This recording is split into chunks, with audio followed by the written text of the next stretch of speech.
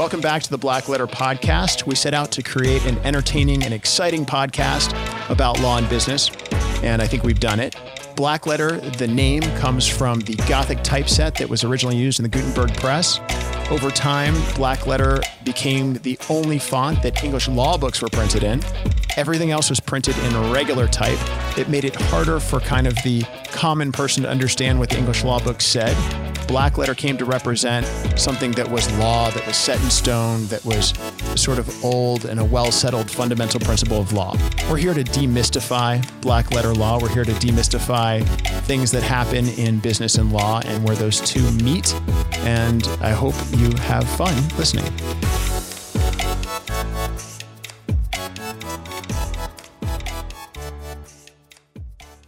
Hi, welcome back to Black Letter, the podcast. Thanks again for joining us.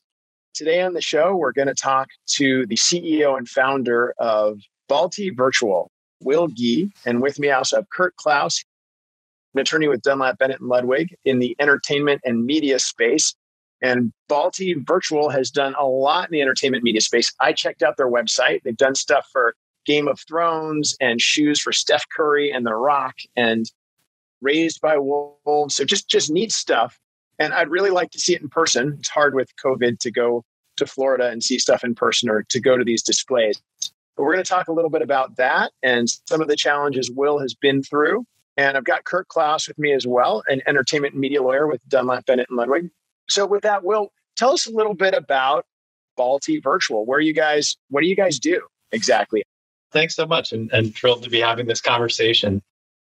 Balti Virtual, we are a full-service software studio that focuses on building virtual and augmented reality experiences. People more and more are kind of understanding what those things mean. Generally, virtual reality is putting on a headset that makes you feel like you're going to another place, where augmented reality is bringing computer graphics into the real world. So a lot of our work, Gotcha. You've seen both on our website. When I take my phone and I look through it and I see a 3D hologram pop up, that is augmented reality. That's right. But when I put on that, the Rift or big headset with the hand things my son has, that's that. I have that. One of these, yeah. It makes me a little seasick, actually. That's virtual reality. So that's the difference between AR and VR. Okay, got it. Sorry, that was a listener aside for the uninitiated. Fundamentally, these two technologies, they work in very similar ways, even though right now one is primarily on a phone and the other is primarily on a headset.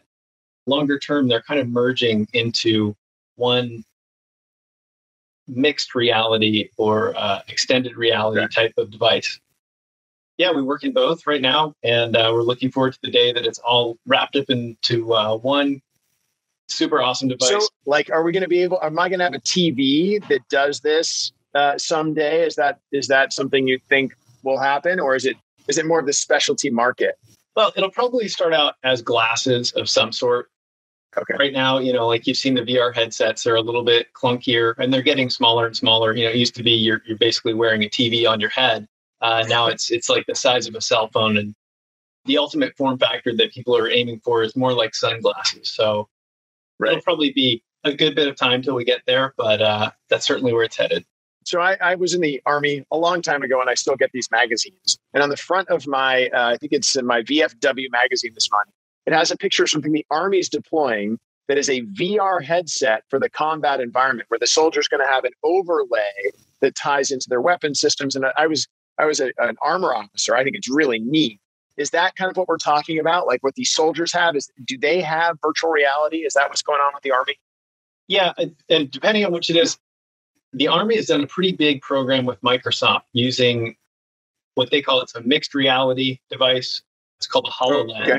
And they built a ruggedized version of that where they can see through it. You can see everything, but then it's overlaying information like, someone was spotted this far away, or we scanned, this area, and here's the map and things like that. It's really amazingly futuristic when you try these devices. I will say this for what it's worth, because we used to call the infantry crunchies. I was an armor officer, and our tanks had that. We had a scope on the outside with information overlaid. It was on a TV screen. But these are actually on the head of an individual soldier, like a heads-up display. It's an integrated HUD, like fighter planes would have, I guess.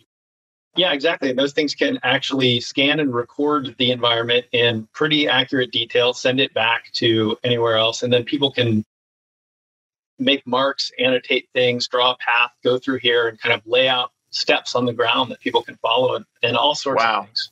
Actually, even understand that they communicate with F-35s, and basically F-35 Lightning Strike 2s do the same thing, and all these maps are uploaded, kind of stitched together, and depending on where you tap your helmet, you can see whatever thing you want to see. The overall outlay of the whole battlefield, or what's in front of you, or how far away something is. It's pretty amazing.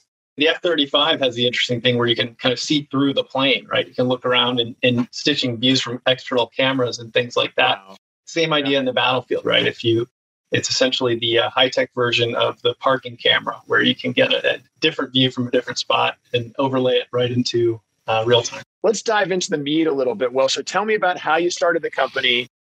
So this is a show that corporate counsel, lawyers, business owners watch. If you're talking to another business owner, share with us a little bit about your struggle, I guess. Or maybe you didn't have a struggle. Maybe you're like, nope, I just kind of turned on a switch, thought it'd be cool, and now I've got a great company. And I wish that were the case. No, it doesn't happen unless you're really rich. Yeah, exactly. So this company really grew out of work that I was doing while I was still in college. I started working in the video game industry as an intern, programming commercial games. So things like Xbox, computer games, things like that. Worked for a studio for a number of years, then started a small company where we took game technology and applied it to a bunch of different fields. So things like museum exhibits or training or education. We actually patented a system that we built for the NFL. So it's training football players using virtual reality in 2007. And so that was we're still in kind of the early days, the Apple II era of this technology, relative to where it's going. Back then was the punch cards.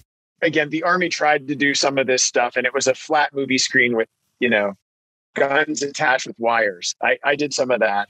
That was a little bit of exposure in that last company. And then a couple of us got together and decided to start Vaulty Virtual. We wanted it to be a little bit bigger, really grow and create positive impact in the Baltimore area. And so put the company together, bootstrapped, and then just started looking for clients. And we were fortunate enough to find a few great ones.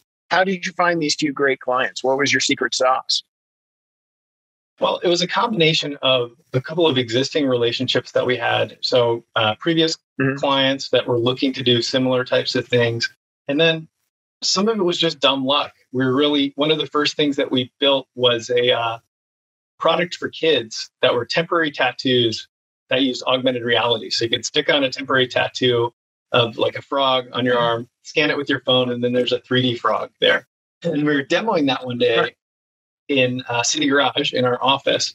And Kevin Plank, CEO of Under Armour, came in, saw the technology, immediately thought it would be cool to use. And we're off and running, building an installation for their store down in Disney. So that display you built down there is a shoe display. Is that right? You walk up to it, a virtual shoe pops up? Yeah, similar. So we had a series of 6 shoes that were for their some of their signature athletes. So Steph Curry, Jordan Spieth, Tom Brady, Cam Newton, those types of guys.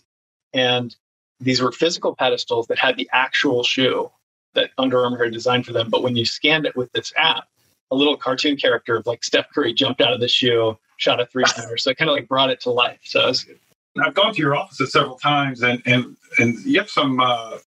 I know you're growing, adding staff, and at least before COVID, you were adding staff just by the sheer volume of people in your office. And you have various paintings or images on your walls. And if you scan various images on your walls, again, stuff animates, pops out. It's not just limited to, like shoe stands and things like that. You've kind of taken it to the next steps and evolved it. What's the thinking behind that, and where do you see that going? Our office, and unfortunately, we have not been there.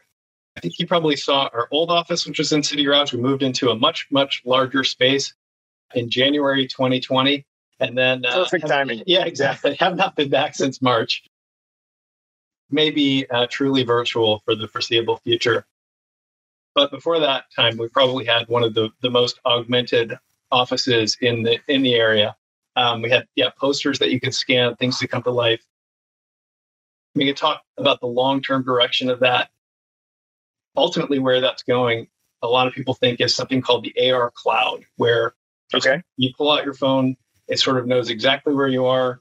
I'm looking at McDonald's, and then suddenly some graphics come in to tell me about the specials there. Or like everything has kind of context-aware information, which I'm sure is going to present a mountain of legal challenges. So, Will, can I ask you, have you seen Altered Carbon? Have you ever seen that? Is it like Altered Carbon? Is it kind of like he's walking exactly. Not a great reference for everybody viewing this, but I think that's super. I love the show.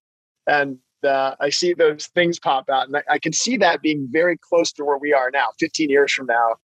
Maybe even Tokyo looks like that now. Who knows? That's definitely the direction for sure. Tell me a little bit about, and this is just, again, peruse your website and my fanboy geekdom. Tell me about the Game of Thrones and Raised by Wolves programs, and what you did for that, and how that came about. Actually, from a business perspective, how did you get that lead? Like, that's a good, big shows for HBO. It wasn't one of their one-off things. Yeah, those were fantastic projects. They both came a little bit differently. One of our kind of head of business development, Zoe, on our team, connected with some of the folks at HBO, and we just started talking about some of the capabilities we had there, and decided to build out a little test of a newer technology. Kind of up until a couple of years ago, if you wanted to have an AR experience, you would have to download an app, and for marketing purposes, it's kind of a non-starter for a lot of people. So we were starting to experiment with what can we deliver just by going to the website, clicking a button. So we built out that test for HBO.com, where you could go in, tap a button, and then suddenly it pops up your camera, and there's a White Walker in your living room. You can take a Oh boy. Yeah. So that was a fun one. That's fantastic. How does the camera project it into the living room? How does that appear? Is you just see it on your screen, like your living room reflected with the White Walker? I gotcha. That's right. You're sort of looking through your camera like it's a window into, or looking through your phone as a window into this AR world. Yeah, I've seen that with. I have a drone app that does something like that. As part of the program. Okay, so I understand what that is. So it sounds like a lot of your clients, from a business perspective, at both times you're kind of like, well, we had a connection there, or Under Armour CEO walked in. It sounds like serendipity is the key to a lot of your business success, which isn't a bad thing.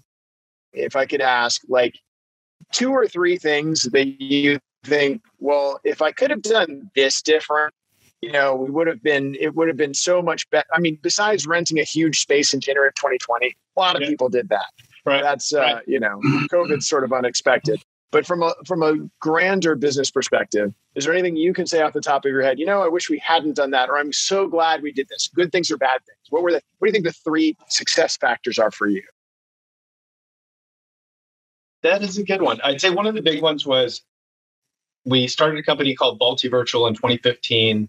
At that time, it seemed like everyone in the world was going to have a VR headset within 6 to 12 months. Clearly did not come to pass, right? So it was kind of this like short hype cycle thing. It's a much longer build.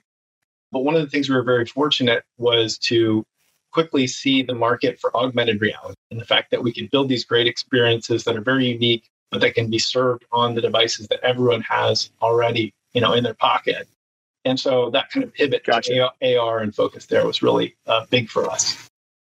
So being flexible and able to pivot with the market within your technology segment, that gave you success. Instead of sticking with, we're going to be VR and VR is the future, you're like, you know what, we want to be VR, but we realize now midstream, we've got to go. So that's great. Another one that's kind of interesting is, again, like coming back to that tattoo project. I think if we had really run the numbers and looked at everything in a very a more disciplined business sense, we probably would have not built that product.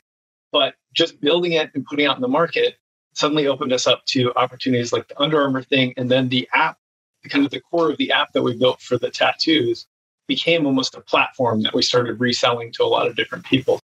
So your business sense, you said if I'd been logical, if I'd been like A, B, C, D, had an accountant and a lawyer, and they're like, no, this is a waste of money, but you went with your gut.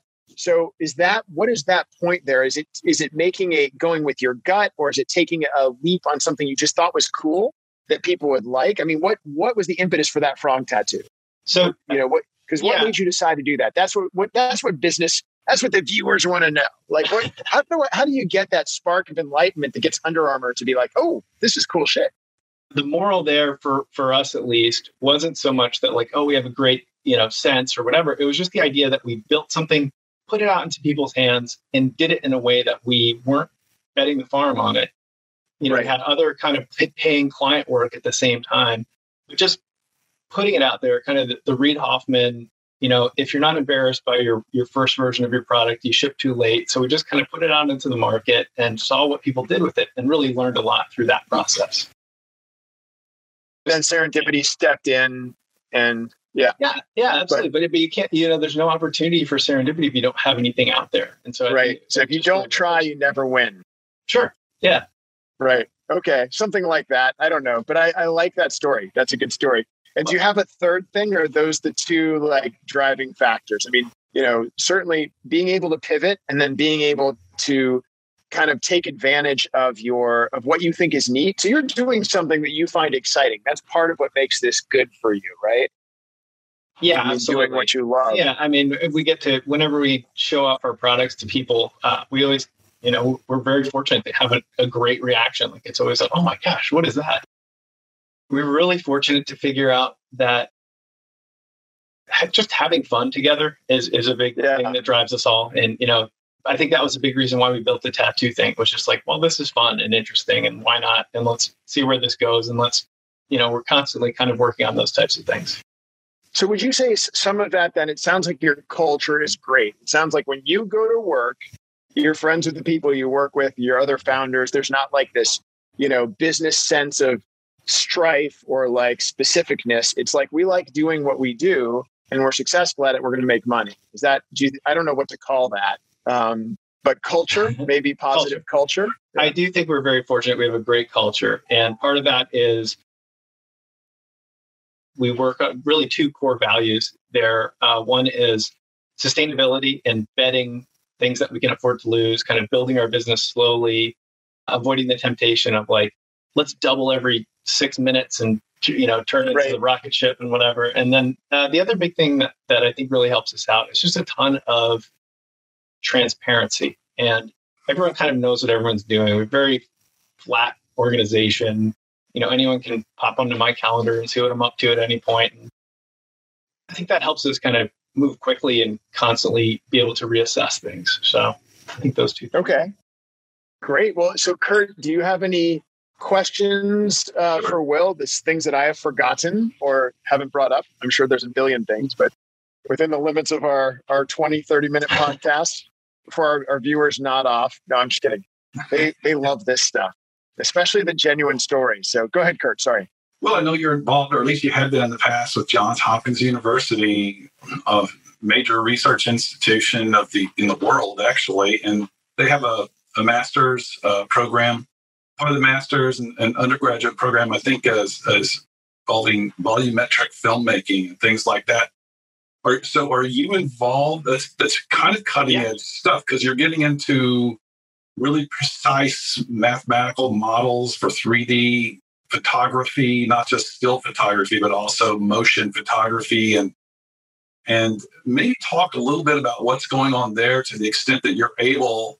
And I know the industry is so technology dependent, and maybe talk about some of the, I guess, reluctance in the marketplace or inability to adapt to the technology that's required to really appreciate virtual reality. We worked with Hopkins for a long time, really since the very early days, across a number of different departments. We've got a multi-year project with the Wilmer Eye Institute that is about using virtual reality to help assess patients with ultra low vision. So they have to perform kind of daily tasks, anything from preparing a meal to getting on a subway car. And it can kind of test and create a repeatable environment for them. Yeah, more recently, we've been working with they call it ISET, Immersive Storytelling and Emerging Technologies School. They're doing some phenomenal stuff, really working on the latest and greatest tech there. And we actually helped out with, in this fall, they had a class where students all pitched different experience ideas, VR and AR and things like that. And we chose to and helped to develop prototypes for them. And one was virtual reality. It was a game called Gardening, where you're standing in the middle of these trees and you touch each tree, and then petals start to bloom off of them. And as they bloom, they make these kind of repetitive sounds. And so you're actually creating music by touching these trees. Very kind of esoteric. 1968. Yeah, exactly. And then the other one is much more kind of grounded in reality. It's called Mural City. And it's an augmented reality experience where you take this app around to various murals in Baltimore. When you hold it up to the mural, it kind of comes to life, including the volumetric sort of 3D, Princess Leia, help me Obi-Wan type of experience. And the mural artists describe their work and tell you the story of these things. So yeah, that was an awesome opportunity. Oh, so it refers out to the artist. And it's not just it's experiential, but it's more than just experiential, right? Yeah, kind of. It's a whole. I mean, that's the big thing with AR and talking about like the AR cloud is adding this digital layer. There's so much information about everything in the world that's just not in context. It's on YouTube or on Wikipedia or anything like that. So taking that information and putting it in context, putting it on top of the thing that you're looking at. So if you say, I want more information, it can say, well, Kurt, I know that you love fly fishing. So here's a really cool fact about that, type of. So you guys presumably develop novel stuff yourself, like new stuff, new inventions. Do you file patents? Do you secure your intellectual property? Do you have a program to do that in place? How do you manage that? Yeah, we've done patents in the past. That's obviously a pretty heavyweight process, but when it warrants, we've definitely gone through that.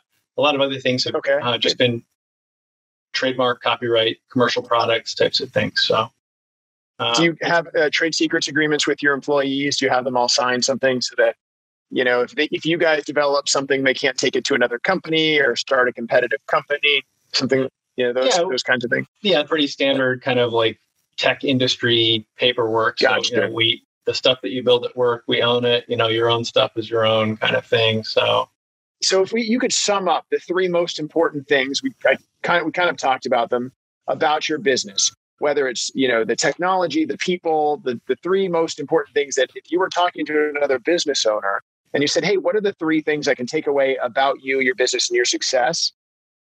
I think, that flexible thing is huge. That, to me, that's just poignant because that's what you mostly do now. And you didn't start that way. In addition to that, yeah. I mean, that's a big one. There's the kind of misconception of, stick with it as an entrepreneur. Some people interpret that to mean just keep driving in the same direction, even though you're running into wall after wall, versus the idea of keep driving, but you might have to turn a little bit, So that flexibility. I think the other one that has served us really well is focusing on a niche. So virtual reality and augmented reality, as you might guess, and looking at our website, you can see there's a very diverse set of clients there. Part of that is just by necessity. We're very early into this industry. And so it's not like we could say we're only going to do virtual reality for commercial cleaning operations. Like there's just not enough of a market there. But focusing on the niche of VR and AR has served us really, really well because we've developed expertise that's world-class. We've been able to work with these great brands that you mentioned. So that's another big one. And then obviously the team, they're just having a phenomenal team and letting them do what they do. So to sum it up, it's being able to, while you're driving, being able to turn the steering wheel. And then second, it's being able to focus on something and be world-class at it. So being a world-class driver that can turn his steering wheel. And then when it comes to having a good team is making sure that your pit crew and driver and everybody are all pointed in the same direction and they get along and they like each other. So I reduced it to a car metaphor, probably inappropriate for virtual reality, but you did the driving thing and I like it. Yeah. So, but if you do those things, you're off to the races. Well, thank you, Will. That was awesome. I hope I can meet you in person. But yeah, thank you so much for joining us on the show. That's all for today's episode of Black Letter. Thanks again for listening. Join us next time when we talk about more Black Letter issues in creative ways. Make sure you subscribe to the podcast on iTunes and Google Play so you never miss an episode. And And to catch us on video, check out our website at blackletterstudios.com.